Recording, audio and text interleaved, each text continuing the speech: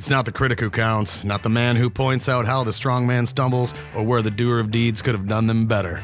The credit belongs to the man who's in the arena, whose face is marred by dust and sweat, blood, who errs, who comes short again and again, who spends himself in a worthy cause, who, at the worst, if he fails, at least fails while daring greatly, so that his place shall never be with those cold, timid souls who neither know victory nor defeat. These are the rules of the arena.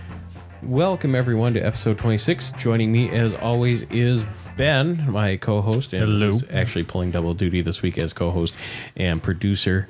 And we also have Carlos in studio with us tonight, who you might know from as a panelist and co-host of Department of Offense from Blind Ninja Studios.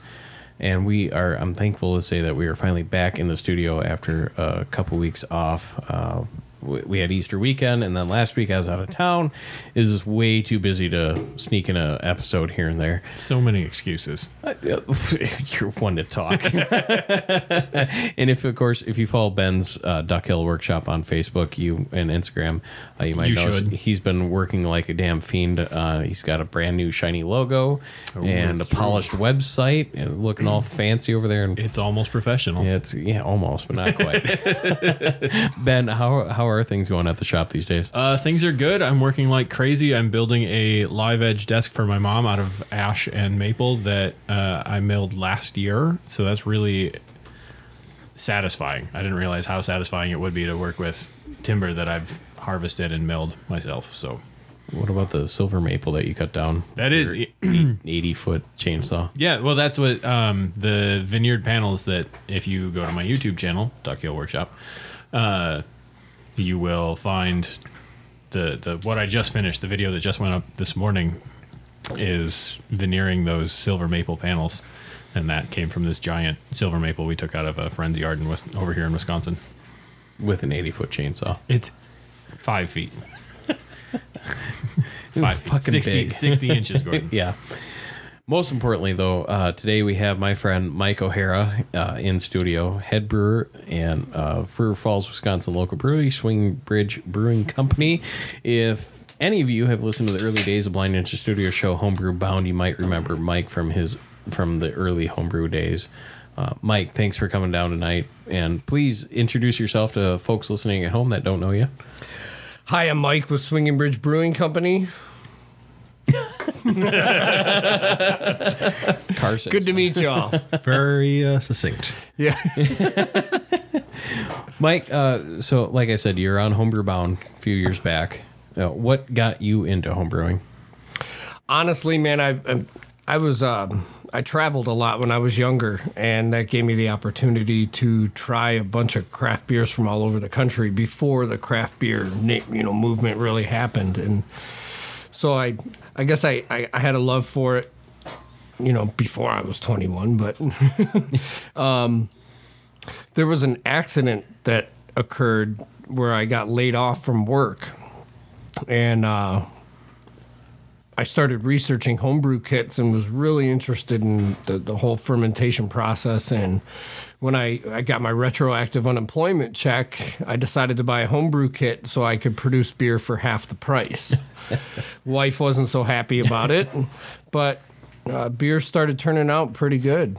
So Yeah, I mean, how much research were you putting in before buying the equipment? Because I just did if you listen to Homebrew Bound, I just did a beer with Casey and kind of caught the bug a little bit, and looking at the cost of homebrew equipment now, and it's stupid expensive. yeah, it's definitely increased in price as the hobby kind of took off, but And it really eats up a lot of space in your house, yeah. or in other people's houses. If you're Gordon and you decide just keep all your shit here, Have I ever said how much I appreciate you, Carlos?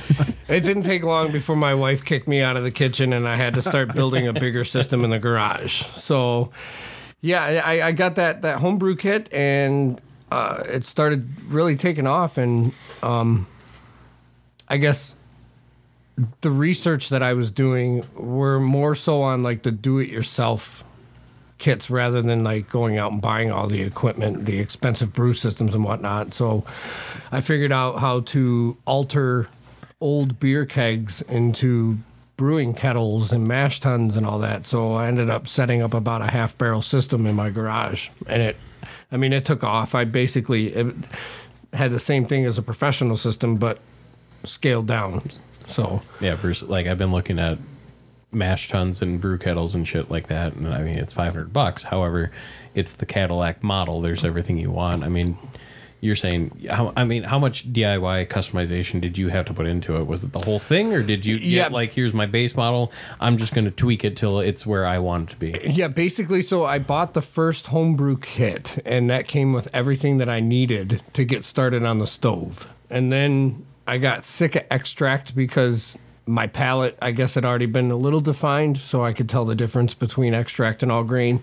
So I started going all grain, and that's where I went all completely do it yourself. So I had a bunch of like metal fabricators that were helping me, and the job that I used to work at a factory was getting rid of a bunch of stuff, and it turned out some of the stuff they were getting rid of I could have used. Like we cut holes in this cart and mounted burners underneath it, so that was like to hold the kettle and the mash tun. So yeah, everything after the first kit was all do it yourself. You put it on a cart? Like what kind of cart were we talking about here?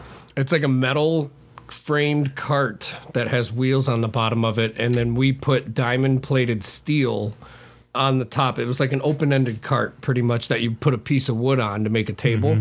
We took the wood out, put that diamond plated steel in, cut holes in it, and then mounted the burners underneath the steel. Awesome. Yeah.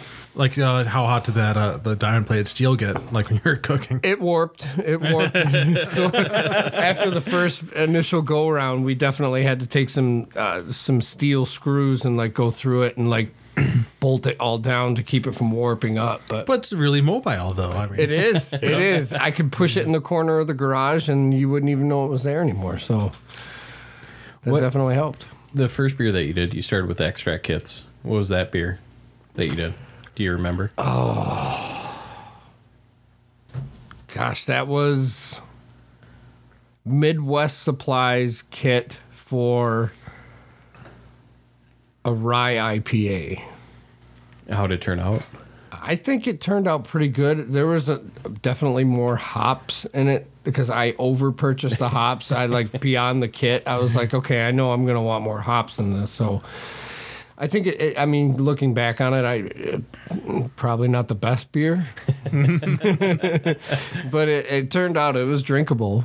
Not a bad first beer. Right. Not an imperial stout that has blown up 2 or 3 times and made a mess in the basement. Yeah.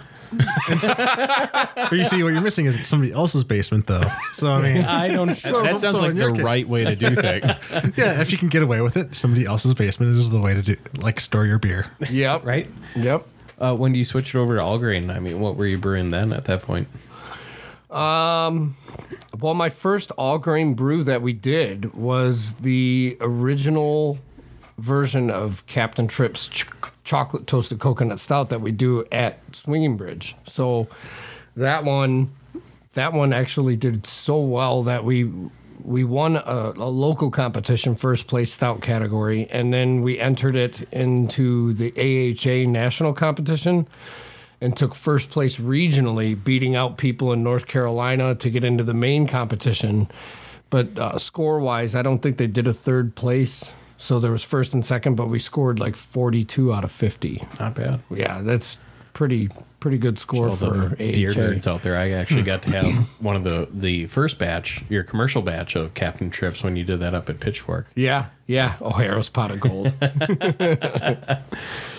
But so your homebrewing, for how many years did you do homebrewing for before you started to think, I want to work at a brewery?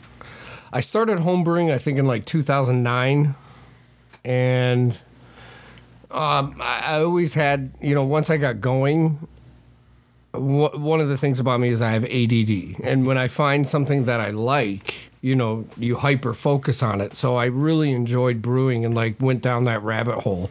So it was always something in the back of my mind that I know I'd love to do, but never could wrap my head around getting all the paperwork together and actually doing it. It just seemed like it was such a far-fetched idea, thinking of, hundreds of thousands of dollars. It's like, how the hell am I going to come up with that? But Yeah, so there's always something in the back of my mind that I wanted to do.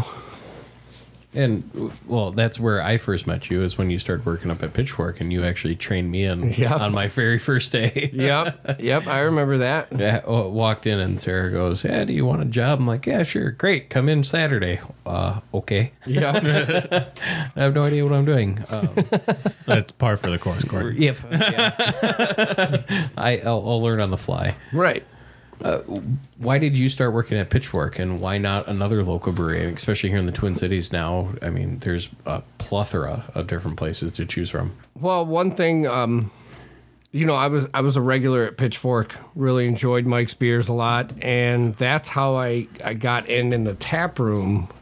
It was because they needed help, just like you. Is that hey, do you want a little extra cash? And so I started working behind the bar for I think about 2 years, and I was in a pretty bad situation at a factory I was in, and being friends with Mike, we would talk about what was going on at the factory, and he finally just had enough of it as much as I did and offered me a job. Like, you need to get away from the factory, so I think at that point, that was the pivotal point in my life where I knew that was the industry I wanted to work in, because I was making $23 an hour, and I literally walked into HR and put my tool belt on her desk and said, "Today's the last day. I'm done. I'm not putting up with any more of this." And then went to work at Pitchfork for a whopping $13 an hour. Again, my wife was super happy with me.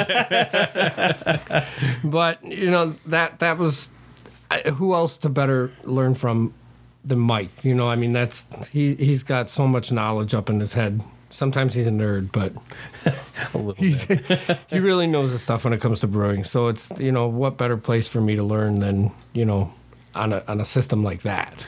I mean, was it a weird transition from you going from a half barrel in your garage to all of a sudden at Pitchfork you're doing a 5-barrel system, and now you're at Swing Bridge? Yeah, definitely, because in the back of your mind, there's a lot of money involved. So if on a home brewing scale, it's like you make a small mistake, dump that down the toilet, we'll start over again, and it's like $40 down the drain. Here we're talking hundreds of dollars of ingredients, so you got to be on your game. So it was definitely a little nerve-wracking at first, but over time, with the base knowledge that I had coming from home brewing, Mike kept instilling that in my head. Just trust your knowledge. Trust your knowledge. Just don't second guess yourself. And that's where my, I guess, niche came into play. Like, where it wasn't so distraught doing it. It's just I felt more comfortable at that point. So yeah, it was a little bit of a transition. Scaling recipes was definitely a new game. You can't just use the same amount of hops. You'd have ridiculous IBUs through the roof. So it's like, learning how to do that, and I guess just basically calming myself down. That was the big thing is, don't worry about it. As long as you trust your process, you'll be good. Find it easier because you started with the homebrew background versus and then transitioning into it? Do you think if you went to school for it, for example, with no homebrew experience and jumped right into commercial, do you think you kind of had that advantage to fall back on? I guess I wouldn't say it as an advantage, but more so I had the passion coming into the game. It's like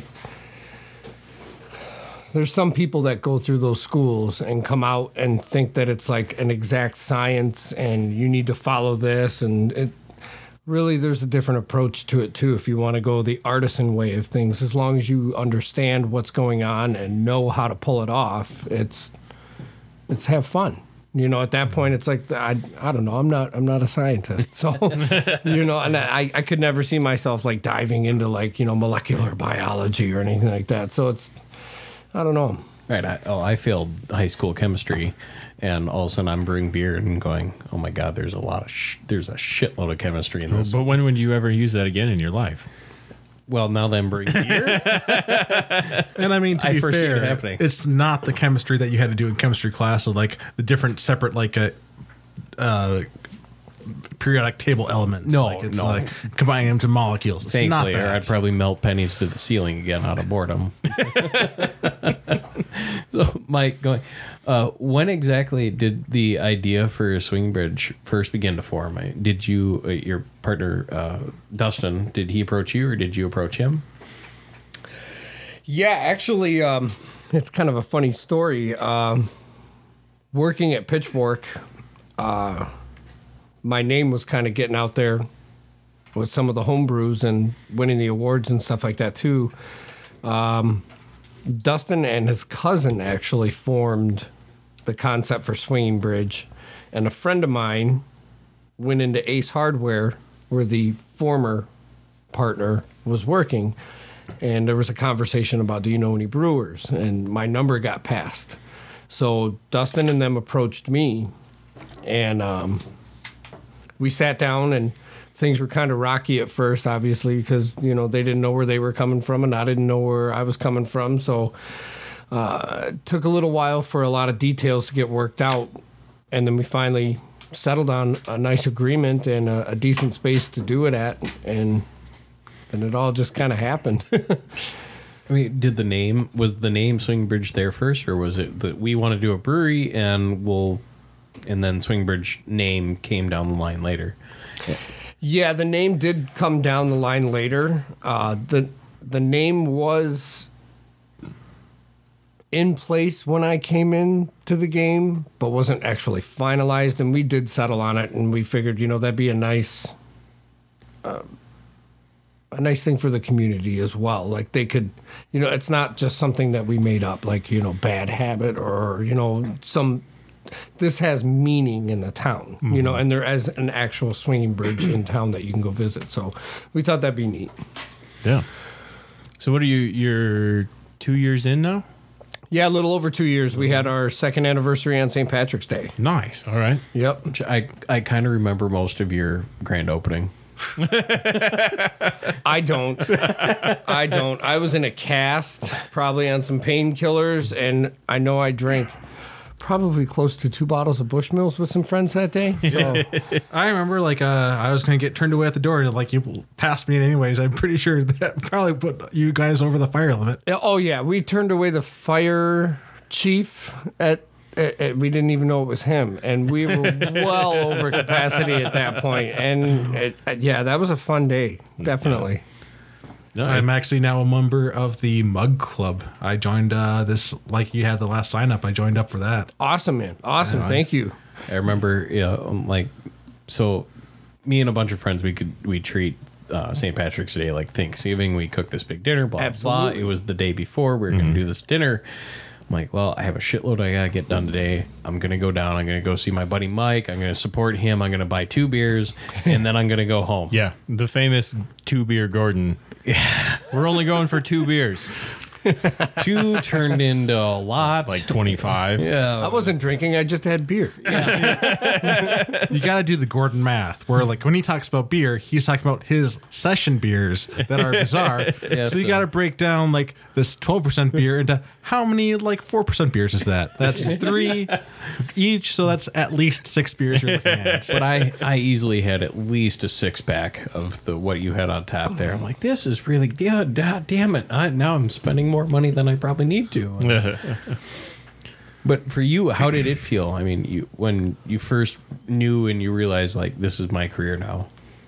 I'll be honest, it's still sinking in. It's I don't know. I've had kind of a funny upbringing, I guess, you know, a different upbringing than a lot of folks. So for something like this, it's almost like,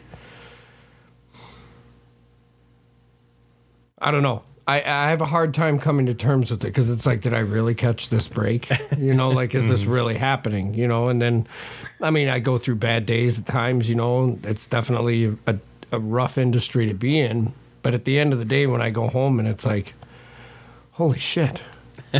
Like, I put myself out there. I did everything I could to, like, get into this industry and do what I want to do. And here it is. It was handed to me on a silver platter. It's like, it's tough to, I don't know. I try to be humble about it. My wife definitely gets, like, the weird end of things, like, where I go off about it. But I don't know. I still come to terms with it on a daily basis. It's awesome. I mean, how It's does she awesome. feel now that, post you spending all this money on the homebrew equipment and then taking this risk of leaving your safe job, working for Pitchfork, and then, you're now part of a new brewery. Who knows where that's going to go? Yeah, that was definitely. Well, she hasn't killed you. I mean, you're obviously. Yeah, but there definitely were some rough times because that's in any business, you have to take some risks to try to make it work. And this is definitely one of those things where it's like both of us, me and Dustin, were like, we're putting our lives on the line here, like to make this happen. Mortgaging houses and doing everything we can to make it happen. And, I think all in all, it has strengthened our relationship because she got to watch me start home brewing and watch this dream build. Mm-hmm. And now here we are. It's a real thing. It's a real thing. Like she's at work now at Best Buy, and she's having conversations with her friends where it's like, oh yeah, yeah, that's right, we own brewery. It's like it's not just small talk anymore. It's like you're a part of a brewery. So it's definitely done nothing, I think, but improve our relationship even through the hard times with the sacrifices. So That's awesome. Yeah. So, well, just jumping back, you've been at Swinging Bridge 2 years, or a little over. You're growing your building. What's been your biggest takeaway from the first 2 years, and how is that influencing like the next 2 years or the next 5 years? We didn't get enough fermenters. We did, and space. We thought this was, we thought we had a great plan in place and the right amount of equipment, and when things took off, that our number one problem is we don't have enough space and we don't have enough beer. Mm-hmm. I got a sledgehammer. We can knock out that back wall, no issue. Oh, I would love to. Believe me, I would love to. So, I mean, that's kind of, we're looking at things now going into the next couple of years as how can we produce more beer? I hear that shop the will be space. empty soon. Yeah. We have been having some contractors go out and bid out some new places for us and see what it would cost just to hypothetically move or even start a production facility somewhere else. And so those things are kind of in play right now. One of the things we are going to do, there's another facility in Menominee that we've made arrangements with. So we're going to be able to produce 14 barrel batches of, like, say, the Kolsch, the oatmeal stout, like some very shelf-stable beers. So that way, we'll have a stock built up and we can pretty much catch up, and then that will also boost our distribution sales and we can start saving money to move out. So when you talk about moving out, are you thinking about, would you ever move the tap room off of Main Street? As much as we love Main Street, really, we need to. It's a big space. It's a small space. It's a small space, yeah. It's beautiful, but I think with employees, our capacity limit is 50. So if any of you that were there on the grand opening, we definitely went over there. I don't try. It was totally 49 people there. Yeah. So it makes it tough. Like, when I'm behind the bar and the place is packed and it's great, everybody's having a good time, but then, like, say a group of 6 comes in. Yep. There's no place for them to sit. They're going to turn around and walk away. And like that's what I think is really hurting us the most is our space and availability. Admittedly, I haven't looked. I worked on or close to that same block behind your building. Is it strictly employee parking, or could you, in theory, work with the city and do a patio-esque space back there? That's a touchy subject, Gordon. Next question. Well, no, that's a touchy subject. Those spaces belong to the building next door to us. Sure. So, and she's not so neighborly. So that'll happen. We'll just say that. Maybe you got to build vertically. See, we thought about that too, but historic buildings I've had that get conversation. Yeah. I've gone down that route before in my old painting world and shit. Then you gotta dig deep. Yeah. Go down. We thought about that too, putting fermenters in the basement. But I mean, and when you think how about would you get 'em down practicality, there? getting them down there or even cleaning them. Oh yeah. Like just the practicality of how it would work is no way. Basically our only thing now is to find contract brewing and a bigger space. Right. So That's so hard because I will say, from being one of the smaller spaces in town, it's beautiful, especially before like that 5 o'clock. Yeah. You come in. We threw my the last day that I was at the university before I quit my job. We threw my last day party at Swinging Bridge, so we came in, and it was perfect because there was literally like 3 people at the bar, so we brought 20 people in and took over 2 tables, and it was awesome. And that's what I love, that because it's not as much as I love Emma's. I'm not 21 anymore. I don't like being in there after 10 o'clock. Yep. You And know. see, that's kind of like what we were You like after being there too. at other times? I love going to Emma's at like 4. If you stay in Emma's from 4 to 9:30, you see the most amazing swath of humanity. It's a complete flip flop. I love There's watching 3 distinct changes. Like, I know, like if Swinging Bridge is really But- packed, I'll still wait around. even if I don't Absolutely. have a seat. Oh, no, absolutely. If it's at Emma's, I will walk out. Yes. Yep. I've stood right by the door. Like, Yeah. go get your beer and come back and stand right by the door. At That Swinging was, Bridge. I have definitely done that. The last trivia night, like or a trivia night. I don't know. Time's weird. I was I was at like trivia night, like it was packed, of course, and like I was like standing by like by the door, and like, Yeah. but that's, would not have done that for Emma's. True. Well, I appreciate that, guys. But yeah, so that's in our heads. Like, how do we fix that? How do we move past that? And that's the only thing we're looking. I mean, Yeah. as much as we love Main Street, Right. if we want more people in house, that's how we're gonna have to do it. Maybe move the bar to the basement and just have more members upstairs. You got to walk past the whole brewing process. Well, then we deal with those That'd people be in kinda cool, wheelchairs. like, Yeah, there's capacity issues with that too. What's the joint at Mall of America? SeaWorld, not SeaWorld. See, Underwater World. Underwater World, where you have this plexiglass dome that you walk through, and all this brewing equipment around you. You walk through fermenter. You get to see fermentation taking place. Have some like Disney music going on in the background.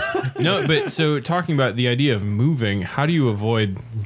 I don't think that Rush River has a real problem with this, but there are things that for the longest time, I didn't even know Rush River existed. Right. Or I knew they were a brewery, I didn't know they were a tap room, and it's not the first place that comes to my mind when I think about, hey, let's go out. Yeah. So how do you move to a bigger facility? How do you move off of Main Street and still draw the crowd? Well, that was one of the ideas that's in play, is that we just open up a production facility.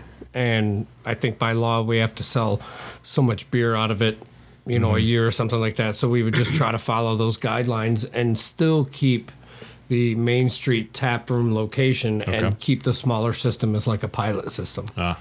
So, yeah, we've got all these ideas up in play. It's just, making the money first to play those Right. Yep. those options. So it keeps you in business longer when you have the money first, and then Right. Wait, I thought you're supposed to spend money first. no, Gordon, that's why your paint business failed. Got it. Okay. Now I know. Shit.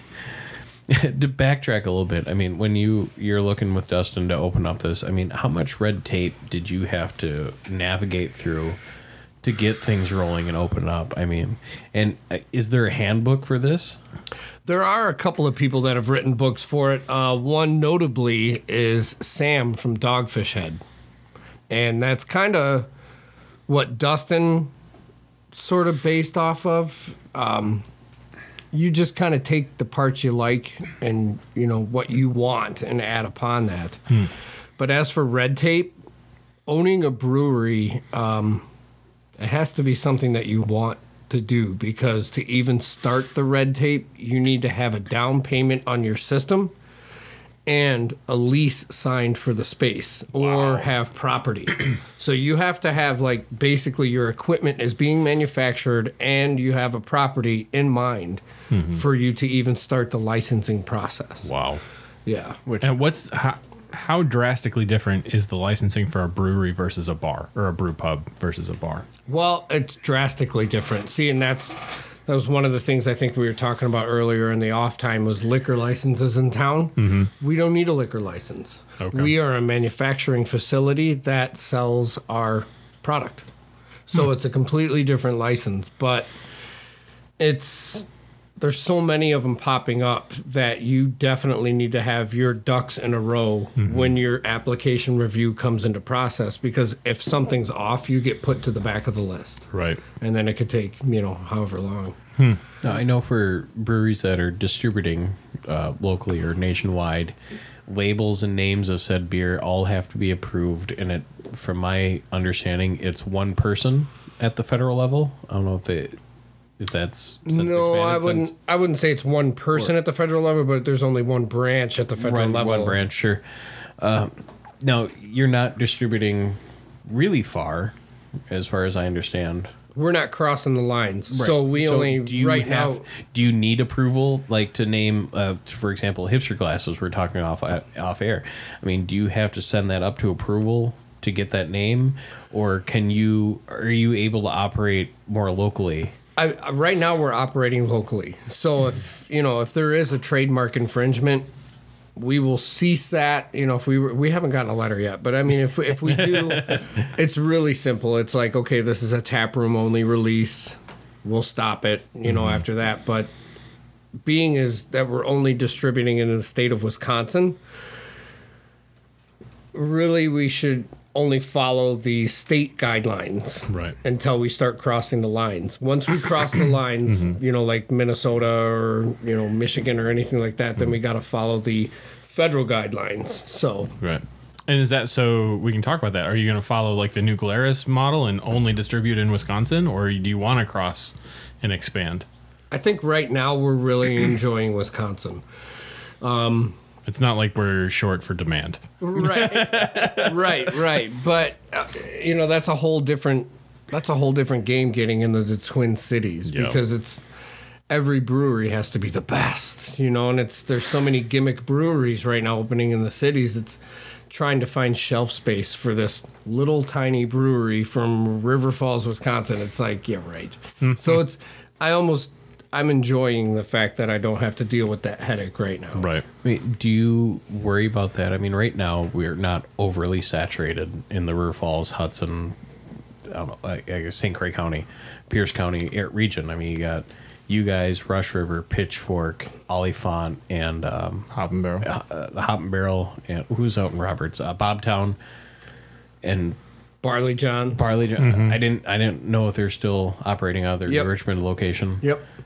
Do you worry about what happens if the St. Paul, Minneapolis kind of scene, where you throw a rock and it's 6 breweries within that walking distance? I personally, I don't think the towns, governments are going to let it get like that. Mm-hmm. But what I am seeing is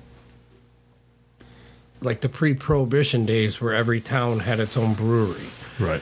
And if there's 2, like say here in River Falls, we got Rush River. Nothing wrong with a little bit of healthy competition. Mm-hmm. And that's not even on our radar. That's a whole different type of ball game. That's a production style brewery. Mm-hmm. And we're, I guess you would say, like boutique. You know what I'm saying? Mm-hmm. Like, that's a good way to put it. Right, because we're smaller batches. We can afford different ingredients and play around a little bit more and, kind of cater to what the town wants, Right. So instead of what my distributor is beating down my neck, like, oh, I need this type of beer. And it's like you kind of lose focus and artistry at that point. You're doing what your distributor is demanding. Mm-hmm. And what I think is kind of cool with the craft beer industry is there's this camaraderie within the breweries. Yeah. I mean, do you communicate with Rush River, for example, and say, hey, we want to do this beer fest. What do you guys have going on this weekend? See, I mean, you're not stepping on each other's toes. Is there anything like that? Yeah, I would say, obviously, because we all own our own businesses, there is a small amount of competition in the back of your head. Yeah. You always want to do better than what you want to put your Christmas lights up better than the neighbor. You know what I'm saying? So it's like there always is that in the back of your mind. But, a friendly competition, if you will. Yeah, absolutely. Yeah. But we all are in it for the same goal, is to make beer and make money off it. And I think just having that same mindset in the industry is what gets us all along together so well. Like there's times where Hop and Barrel either one of us can call each other and be like, hey, I'm short on wheat. Can I come pick up a 50-pound bag? Yeah, absolutely, man. You know, so it's like we don't want to see the other guy fail by any means. You know, it's like what we were just talking about. This is my dream. How could I be an individual to sit back and watch somebody else's dream fail because they don't have a bag of wheat and I do? You know, it's like, oh, yeah, I got your back, man. So, Well, especially when you go to looking at the idea that the pre-prohibition, every town has their own brewery. right. You know, we have two. Hudson has Two. Yep. You know, like that idea of you're not necessarily losing business to Hop and Barrel and Swinging Bridge and Pitchfork. So it's not like that cutthroat competition. Right. So that's kind of nice that you can rib each other a little bit and be like, hey, my beer, or like we both have the same style beer on, but mine's selling better than yours. Right. So Right. And that I like that. You know, it's fun. And I think piggybacking on that as well, by having more breweries in the area, will get the consumer out of their house and wanting to travel and check out the new breweries. Right. So whether they stop into your place and have one or two, and go to Hop and Barrel and have one or two, and then go to Brewing Project and have one or two, we all just benefited from just us being in the area. And that's you know? something I look forward when I'm on vacation somewhere. Like I went to Colorado a few years back, and here's Great Divide.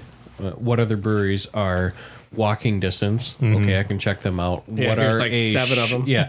What's a short Uber distance Right. away Yep. from there that I can go check out? well, that's the fun. But you know, the idea of a destination brewery. Like, I don't want to just go to another bar Right.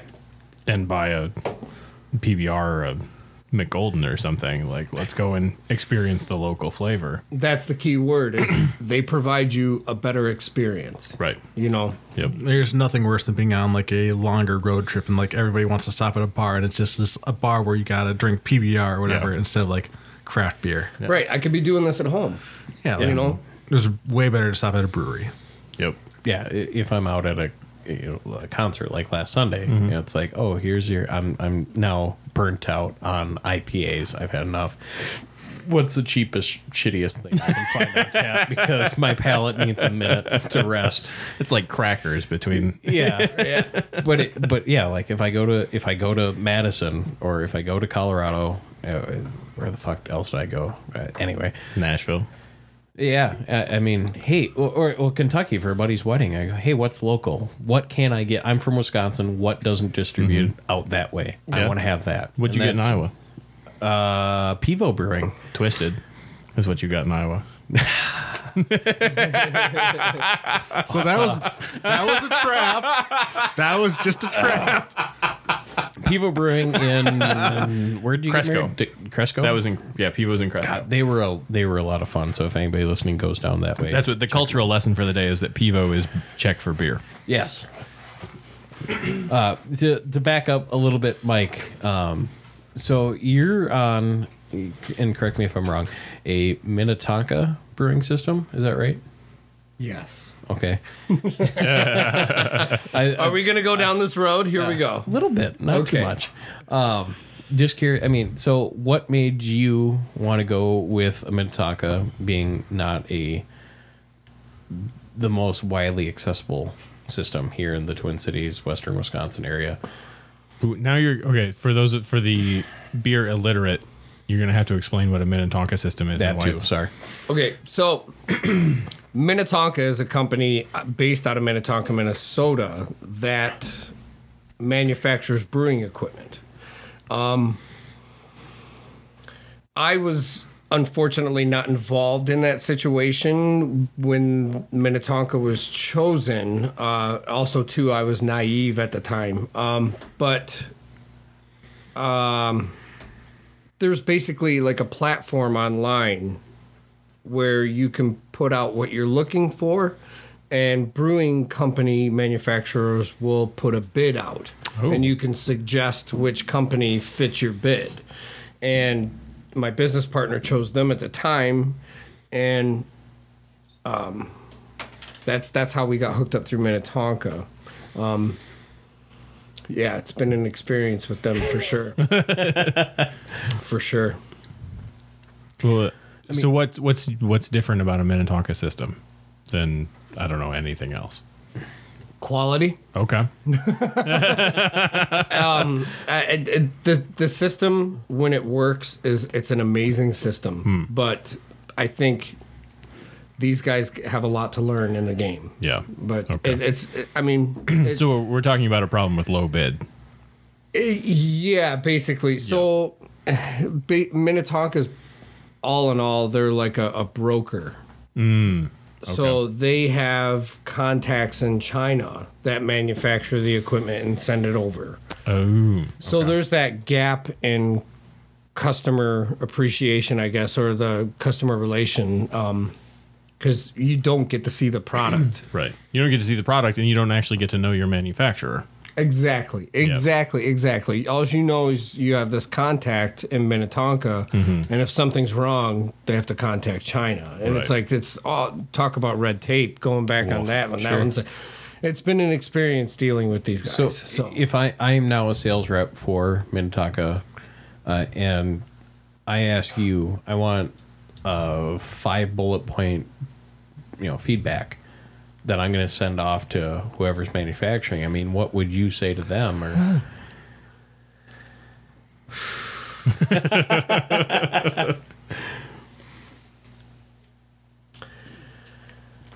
cordially. Get to know your manufacturer in China. Keep your quality standards up.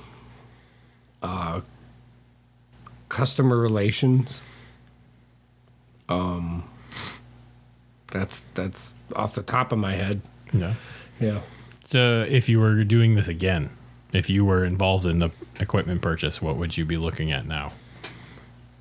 Well, for instance, there's what I would be looking for is to be able to water test my system before it gets to my property. So there's companies out there that will broker from China, but have a location that the system gets delivered to, and they hard pipe it to water, and you can come out and make sure it's okay and give the thumbs up before it comes to your property. This Minnetonka, on the other hand, you make the order. The Chinese shipping container literally was dropped off on Main Street. It was like, poof, there you go. I think you were even walking by the day that thing got Might have delivered. been, yeah. Yeah. And so that was honestly, it was a nightmare. You know, you got to block traffic and do all that. And it's so, I don't know. There's definitely a few things that they could be doing different. But Yeah. I mean, are there other breweries in the area that use the same system that you're able to go and kind of work with or talk to them about it? yes and no. So, like, I would say Bigwood, Urban Growler, Lupulin, they all have Minnetonka systems, but they run off steam. Oh. So this is a different ball game. What I have the first one, even in the state of Wisconsin, is an oil heated system. So it's an electric rather than steam. So what's the big difference between oil and a steam system? Well, basically, steam is run off a generator, and you have to add chemicals to the steam to keep it from rusting and all sorts of stuff. It's a different ball game than what I have. My jackets on my kettles and mash tuns and stuff like that are filled with an oil that is designed for heat transfer. So I have big, imagine like 2 foot long water heater elements that are about 9,000 watts submerged in the oil to heat up the jackets. So like when the thing works, it's like a Swiss watch. I have precision temperature control.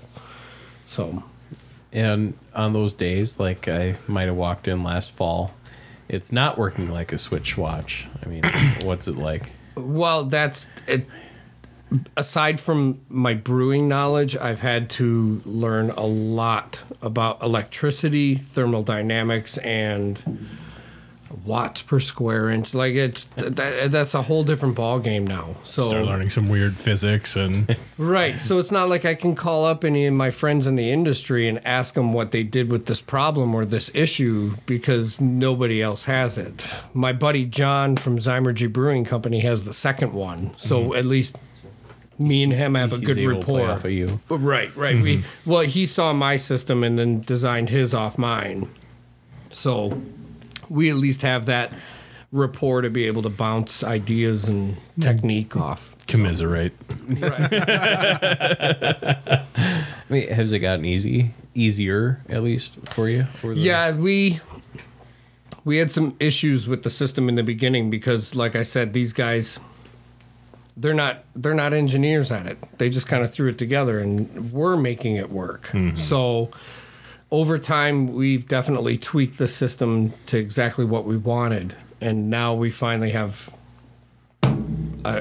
Sorry, we have a very consistent product coming out now, Right. and quality is up there. So it's I don't have to think about the quality of it anymore. But Thinking about changing direction a little bit, when you think about quality, the batch size that you're making, like there are a lot of variables that can change in beer between batches. How are you able to maintain quality, maintain taste profiles? Yeah, we got into Between that a little batches. bit on Yeah, we- last episode with John and Eric that are hop farmers, and you being especially on a commercial scale, you look at Yeah, I mean you're Much not like- aging 13,000 gallons Yeah. like Budweiser or something, or how I have no idea what the scale of, or even, Rush River where is. you're But still a craft brewery, but you're still expected to create a consistent. if I come in and get product. the Kolsch, I want it to taste like the Kolsch I had 3 months ago. absolutely, I would say standards.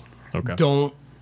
Don't bend on your standards, and that's my main thing. Is I put myself high a lot, where I even beat myself up on beers a lot. Like if it doesn't meet my standards, I'm a hard critic on myself. So I've definitely dumped batches at Swinging Bridge because it wasn't up to what I wanted to even pour myself a glass of.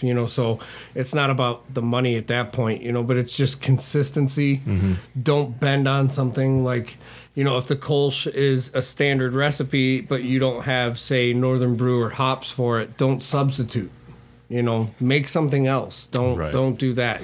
So that way you stick to your standards. And that's how we've been kind of. Is it fairly easy for you to adjust your brew schedule? I mean, let's say I have my calendar up here. Week 1, I'm going to brew this. Week 2, I'm going to brew that. Blah blah blah. Oh shit! I don't have hops for week 1.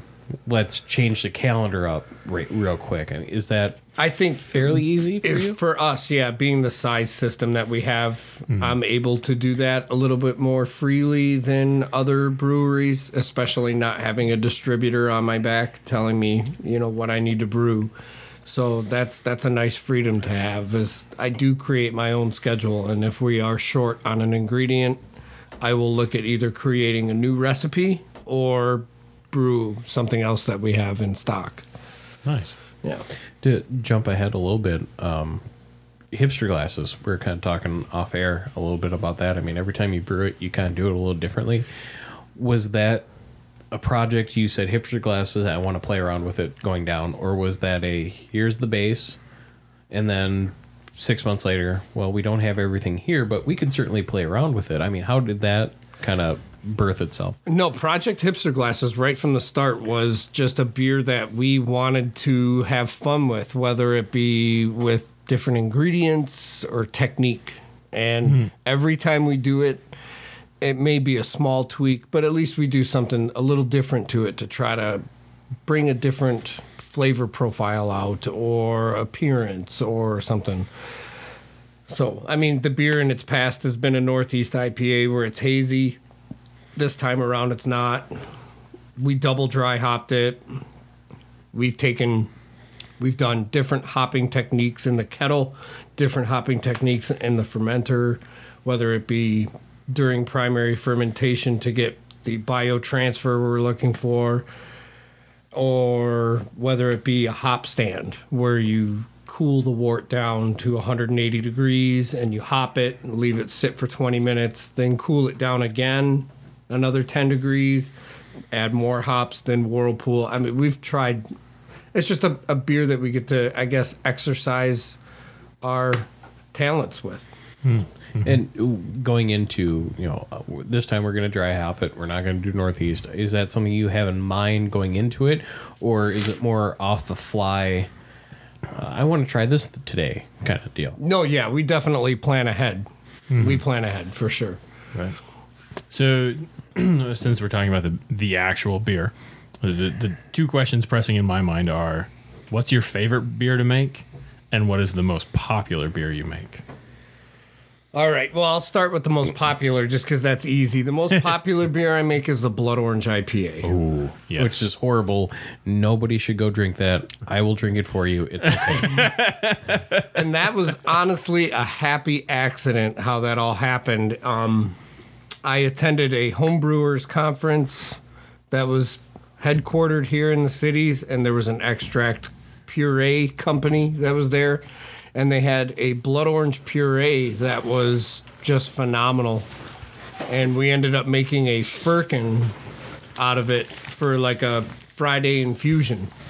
And 9 gallons disappeared in an hour and a half. Which, Holy for the crow. record, for your Firkin Fridays, I'm still pissed off. I missed out on your, was it a stout or brown ale on peanut butter and cacao nibs, I think? Yep. That I a good was one. like, I can't, you were open for 2.5, 3 hours. I came in 45 minutes after that Yep. and it was gone. I'm like, are you fucking kidding me right Yeah, now? that's the firkin. Some of them, when they were a hit, they disappear that fast, and that's why we decided to go to infusions. And we're just doing it in a keg now, which gives us a little bit more volume and temperature wise as well. The beer won't get warm. From a brewer standpoint, is it easier doing infusions versus doing a cask style, or is there any advantage or disadvantage? Disadvantages, yeah, doing it in a keg. I gotta watch what I put in the keg to make sure that it won't clog the lines, or do it properly within like a bag and put it in the hops, but And I've seen that with, or listened to homebrew podcasts where they kind of use like a tea bag for the dry hopping their keg, and they put it. They have it basically checked off at a certain amount, so as the keg goes down, the dry hopping will eventually go below that line. I mean, can you do that on a commercial scale? Yeah, absolutely. With the kegs that we have, the spiles go all the way down to the bottom, so if you do it properly, it shouldn't clog anything. So, yeah, I'm enjoying kegging them more now than the firkins because, for one, I don't have the temperature control like a lot of breweries do to keep the firkin at a steady temperature. So I really don't like wasting that much beer. If the firkin's not a hit, and it's not selling as much, then we're stuck with, 6 gallons sitting in there. So. So I have a question. Is there a beer that you hate to brew, or that is like just the most difficult one to brew? Maybe you don't necessarily hate it, but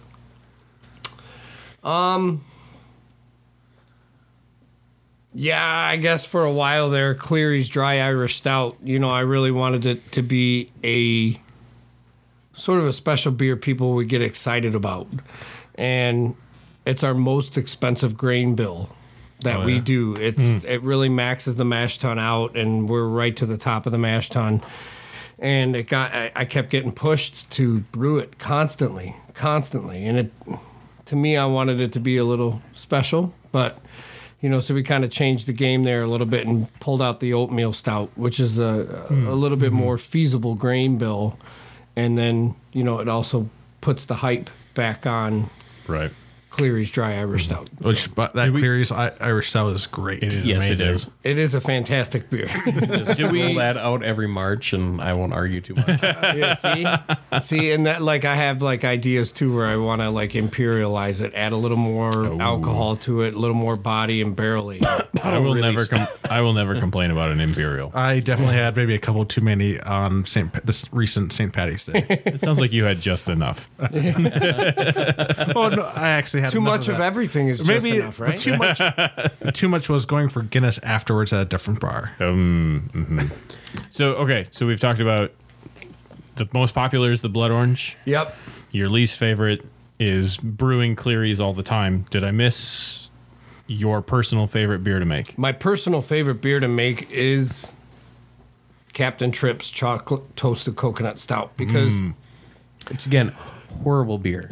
Don't drink it. Or I will jump on that grenade for all the listeners out there. I mean, for that one, we really do source out like as truest ingredients as we could. This year, we were able to source unsweetened coconut flakes from the Philippines. Oh, Some of the best coconut I've ever had. And then we even incorporate the local cookie place in town, Mimi's Cookies, yes. to toast it for us.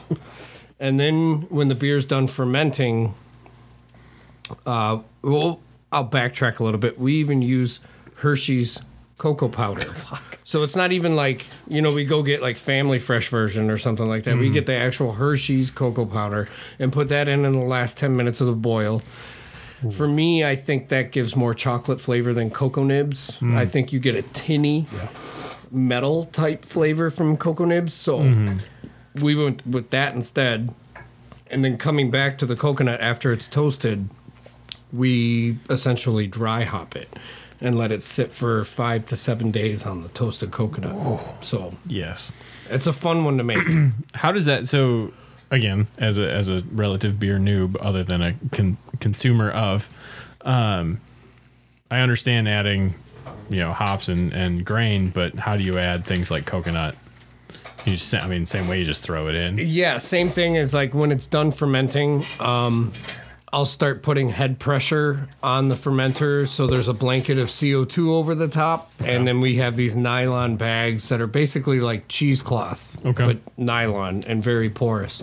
So I'll just put all the coconut in. I think it was 50 pounds of coconut this year. No, 20. Yeah, something like 50 pounds. It was a ridiculous amount. And then we put that all in the bag and then tie it off and put it in the beer and just let it sit. All right. And then how does the conversation go as looking at just being a local business and saying, hey, we don't have the equipment to toast our own coconut. How do you go and approach another business about like, hey, we've got all this coconut. We need it toasted. Will you do this for us? And then like give us a bag of cookies. Yeah, actually that's a fantastic question because it's neat how we work that out is we correlate with the cookie shop, Mimi's Cookies, by the way, in Which River is Falls. Amazing. Yeah, the cookies are as big as your head. So we try to plan out like a dual release. So she'll do a cookie that will pair well with the beer. So by doing that, saying, will you toast the coconut for me? And then, we'll promote your business as well and sell your cookies at the brewery with the beer. So it's a win-win situation for all of us. Nice. Yeah. That's awesome. And all you need to do is find a good cookie to make with spent grains, and there you go. Yeah, absolutely. Then you can just do some trading. I don't know if I can handle a cookie that tastes like beer. I don't know if it's if it's like an oatmeal cookie. All right. All right. Yeah. Yeah, that's probably doable. A little stout in there. Yeah. I wouldn't argue much. I don't think so. I have had bread made from spink grains, and there's a brewery that does their pizza dough. Pizza crust, yeah. Yeah. But who the hell does that? I'm not sure. Is it the one in Red Wing? Yes. Is yes. it Red Ring Brewing. Pizza? Thank you. Or brewing or pizza? It is one of those two. They do both. Okay. Well, so we've talked about your specialty beers and such. What are your do you have any staples? But what can people find on tap when they come into the brewery? You can always find oatmeal stout will be on, the Kolsch, Blood Orange, and Four Winds. Those are our four mainstays. We do like to go a little seasonal with things, when stout season comes around, we'll pull out the stouts. One of our new ones we got in rotation now after St. Patrick's Day is the Irish Blonde Ale. That one's nice. It's like 90% of the ingredients are sourced from Ireland. The Berliners are always fun. We like to do the sours, either base malt or base versions that you can put the syrups in, or we heavily fruit them to do like a Florida style. The IPAs, always going to be on. You'll find nice IPAs. Porters, we do a peanut butter porter every now and then. Awesome. Yeah, that one's good too. So yeah, you always find there'll always be a diverse range of styles, not just your IPA or your sour. Yeah, how often are you rotating new beers on tap? I would say, well, we've got a big repertoire since we've opened. I think there's well over 60 different beers now that we've put out. So right now, new beers coming out are going to be far and few between, but like some of the older styles we're pulling out. So basically every week you'll see a new beer come on due to the size of our system. We have that luxury, so when you guys come in and drink them, within a week, we've got a new style on. So. Right. And yeah, go ahead. I was just going to ask, so you also have the benefit of featuring other breweries. Well, we do, and actually every brewery in Wisconsin does. Okay. They do. And that was part of our business plan in the beginning because we had such a large tap wall. We eventually wanted to fill it. But in the beginning, we didn't aesthetically want it to look like an empty tap wall. So we Right. did invite our friends in the area, just the local community, to kind of come in and fill up the tap wall. That was going to be my question. How do you choose who comes in? Yeah, well, we did have I would say New Glarus obviously was the biggest one, but we've had Brewing Project, we've had Hop and Barrel, we've had Pitchfork, Oliphant. I mainly wanted to stick into the local area to kind of drive business for them too. Okay, that's cool. Is it a big legal issue having guest taps on, or is it fairly simple where you can, I guess, horse trade between another brewery? No, it's actually very simple. State law says that you can have any Wisconsin brewery made beer on at your tap room. Oh, interesting. Yeah, so like Hop and Barrel or Pitchfork, if it's made in Wisconsin, they can have it on tap. Huh. Otherwise, that's where the red tape issue starts coming into play because, like, earlier in the conversation, we said, this isn't a liquor license, it's a manufacturing license. Sure. So anybody who holds that same license, we're allowed to have them on tap too. Is there a avenue for you to go to? So I really like Barrel Theory, for example, and you want to have them on tap. Is there a way for a Wisconsin brewery to be able to do that cross state lines, or is it just such a nightmare? Nobody on either side of the border goes, let's just not even bother with it. Honestly, I haven't gone down that rabbit hole. But as far as I know, a Wisconsin brewery can only have another Wisconsin brewery on. Under that venue, if anyone, Swinging Bridge included, if anyone wants to bring Lakefront's Fuel Cafe and put it on tap, I will be very happy. Duly noted. Okay. That was when I lived in Platteville. Every now and again, for whatever reason, the distributor that brought Lakefront in, they brought something else in as well, but they would never bring Fuel Cafe. And every now and like a box would fall off the truck at the local liquor store, and I would be very, very happy. It's good beer. When you make friends with the local owners, sometimes you get what you want. Yeah. For those hard to get beers, I mean, are you doing any bottle releases throughout the year? Yeah, yearly we do Captain Trips. Which again is horrible. Nobody go buy it. It's fine. I will buy them for you. It's okay. Last year we had two other bottle releases come out. One was a sour. It was a Berliner with cherry and lime. That was the Drive-in. Yep. Yep. Okay. And then the other one we did was a very special beer to us. It was Soul Rocket. A friend of mine, it's an IPA with all Citra hops. It basically came from, I had a friend in town who unfortunately committed suicide and left a family behind. And before he did, when I was in my home brewing stages, I would bring my beer over to his house, and this was the one beer that he absolutely loved of mine. Drank Budweiser like it was no other, but this one he loved of mine. So I always kept that recipe in the back pocket. And then once I opened the brewery, it felt right that I needed to do something to help or to just, I don't know. I guess I don't know where I wanted to do something for them because they were so supportive of me. Yeah. So we brew this beer, and the first time we did it, it was just sold in house out of pints, and we charged $6 for it, and $1 of every pint would go to the family. And speaking of helping out, it was last November. You were kind enough to donate a free growler fill of beer choice to a little charity fundraiser that I was putting together, which was huge and went over extremely well with everyone. So, well, on the subject again. Yeah, no, and you, that's a lot of the mission statement of Swinging Bridge is to be community supportive because the community supports us. So it's just an awesome way for us to give back if we can get people together and have a good time and have it beer centered and still be able to help like an organization or a family or something. We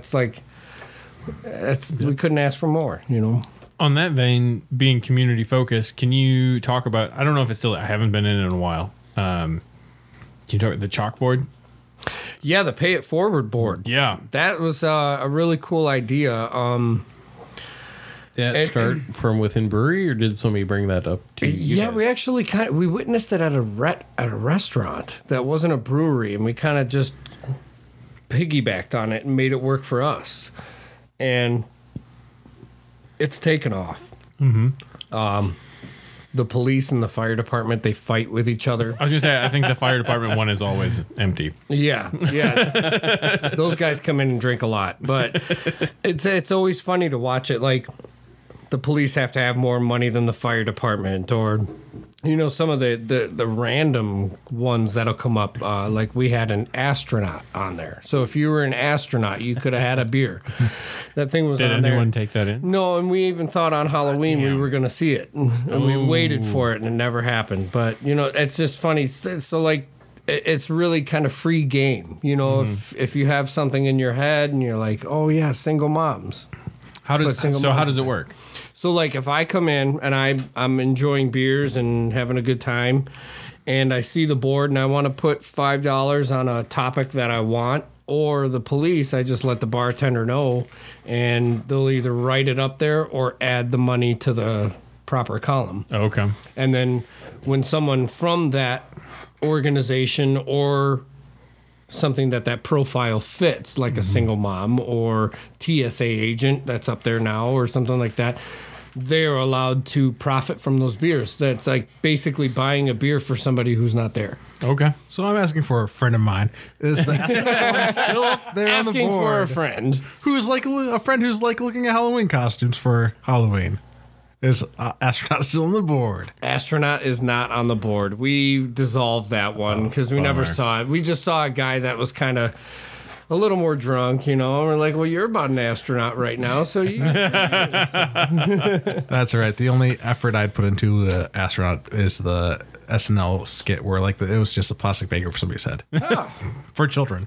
Okay. I remember that one now. Going back. Jesus Christ. Way to derail the conversation, Carlos. It's not DOO, damn it. That's what you think. Right. Mike, you've been open for 2 years now. I mean, what are some of the biggest challenges that you've faced and overcome? And what are some of the biggest rewards that you've found? I mean, you're living the dream by a lot of people's standards that homebrew with the dreams and aspirations of one day becoming a brewer for a living. I'd say some of the biggest hurdles we come over was, getting the work done. A lot of people in their heads, or when they're dreaming about this profession, don't know what goes on the back end to actually make it happen.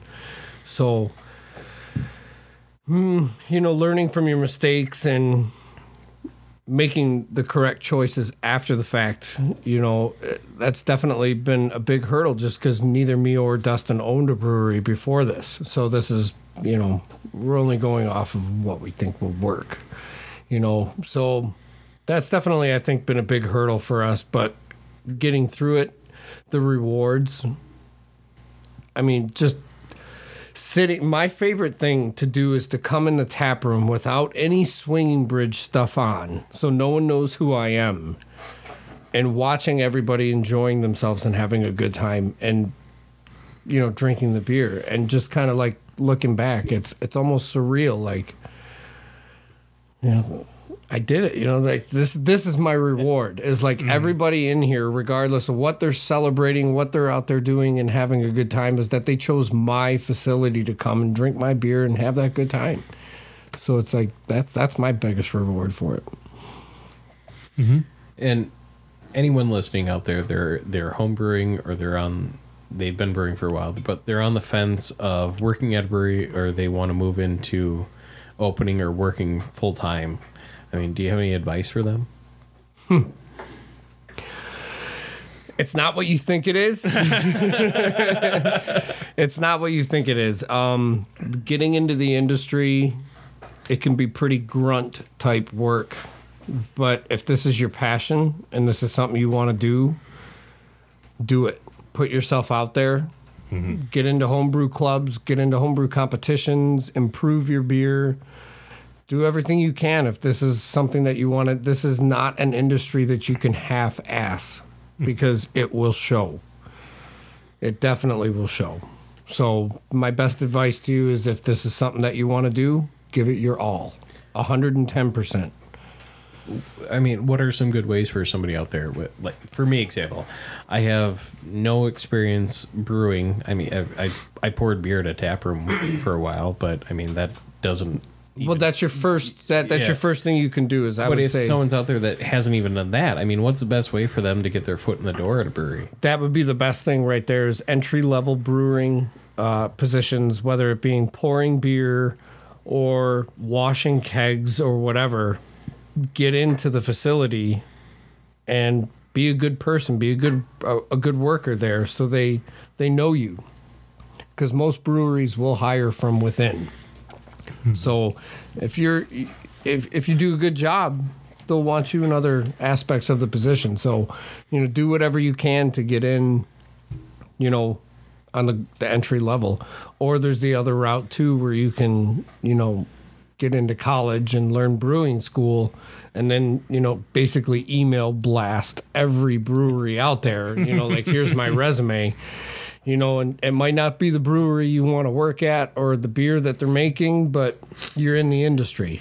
And that's the key thing. Once you're in the industry, your name starts to get out there. For some reason, they look at you as, like a famous person. And it's really, I just make beer, No, and it's funny, like, talking about people in the industry, I talking to somebody that's kind of a nerd, and I'm drinking a Swinging Bridge beer. Oh, where'd you get that? Oh, it's Swinging Bridge down at River Falls, Wisconsin. Oh, I've never been there. Well, funny story. I'm friends with the head brewer, blah, blah, and I'm like, who the fuck is this schmuck? I still think that about Or, you. you get that with the Todds of War Pigs and, what Ken from Sierra Nevada, or the Sam's from the Dogfish Heads. I mean, they like put them on a pedestal. Yeah, within the industry, it's like the Hollywood celebrities. Yeah, and in my opinion, I think that's kind of, what turned Todd off of Surly. They branded him. And it's about the like beer. There's an IPA named after him. Yeah. Where can listeners find Swinging Bridge if they're interested in checking it out? Well, we have a webpage, swingingbridgebrewing.com. We're also on Facebook and Instagram. And we're located right downtown River Falls, right on Main Street, next to Grateful Bread and Fox Den Books. And this year, 2019, do you have any events coming up or beer fest that you're going to be part of that folks can check you out at? Yeah, actually, there's one coming up that isn't really publicized yet that we are finalizing all the details on. We'll be at Apple River, called the Freakin' Float Fest. June 22nd. Every brewery that's in the St. Croix Valley area should be there. So this is a first of its kind. We're basically no Minnesota breweries, just us in this regional area. $50 is going to get you into the festival, a float down the river, and a campsite.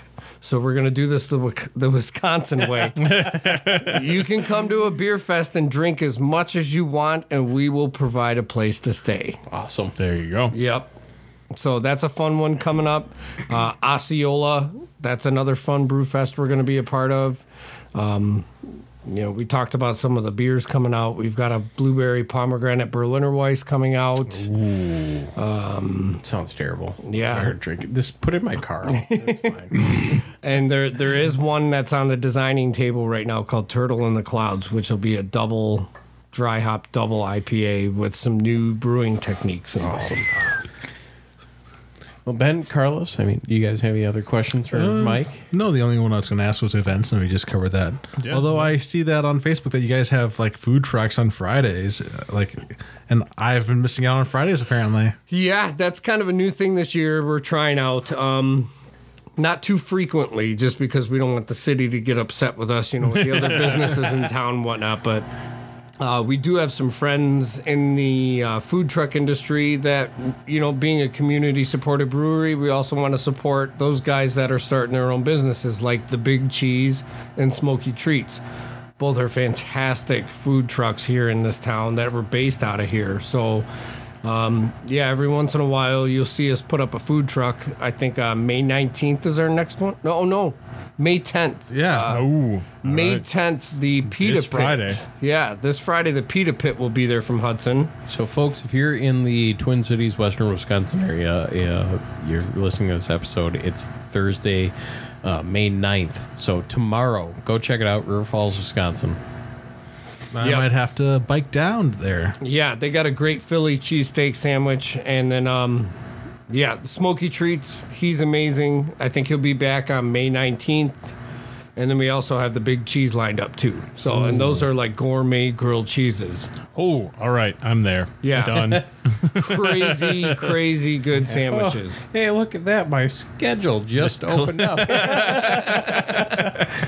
Oh, so the Smoky Treats is the barbecue one on here? Yes. All right. Yep. They were just there last week, and they sold out of food. Wow. Nice. Yeah. He does these amazing poppers that have chorizo, 3 different cheeses, and they're wrapped in bacon.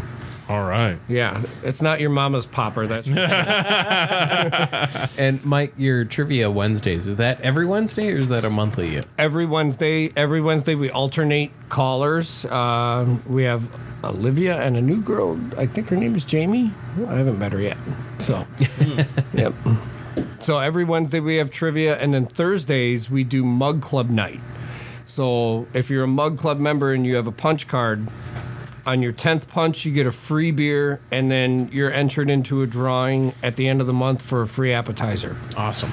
Yep. Well, thanks again, Mike, for taking time out of your evening to come down and spend with us here in the studio. And for anyone else you listening at home, you can find this episode at blindninjastudios.com, iTunes, Spotify, TuneIn, Stitcher, and CastBox. You can also watch the live recordings every Sunday, or well, not every Sunday, but when I post about it, and join the conversations on twitch.tv/Rules of the Arena. If you want to keep up to date on new episodes and guests, make sure to give me a like and follow on Facebook and Instagram at Rules of the Arena Podcast. This show is supported by listeners like you. I couldn't do it without your support. Really, it helps me out every time you give me a 5-star review on iTunes or podcast reviewer of your choice. It bumps me up in the rankings, allowing other people to find it. And if you don't think it's worth 5 stars, please Tell him me it an email. sucks. Don't listen to him.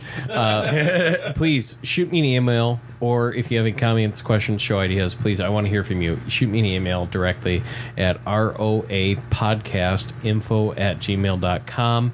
And if you'd like to support this show directly, please go to patreon.com/Rules of the Arena. It's just a little tip jar I set up. It's just $1 a show. That's all I ask, or $1 a month. Either way, it helps out immensely. And this episode has been made possible by Blind Ninja Studios, where you can find this show and others such as Department of Defense, Homebrew Bound, Soundwave, and Legends of Lothos. And you should also go check out, sponsor of the show, Duck Hill Workshop, a small-scale sawmill and builders of fine furniture. You can find them on Facebook and Instagram, Duck Hill Workshop.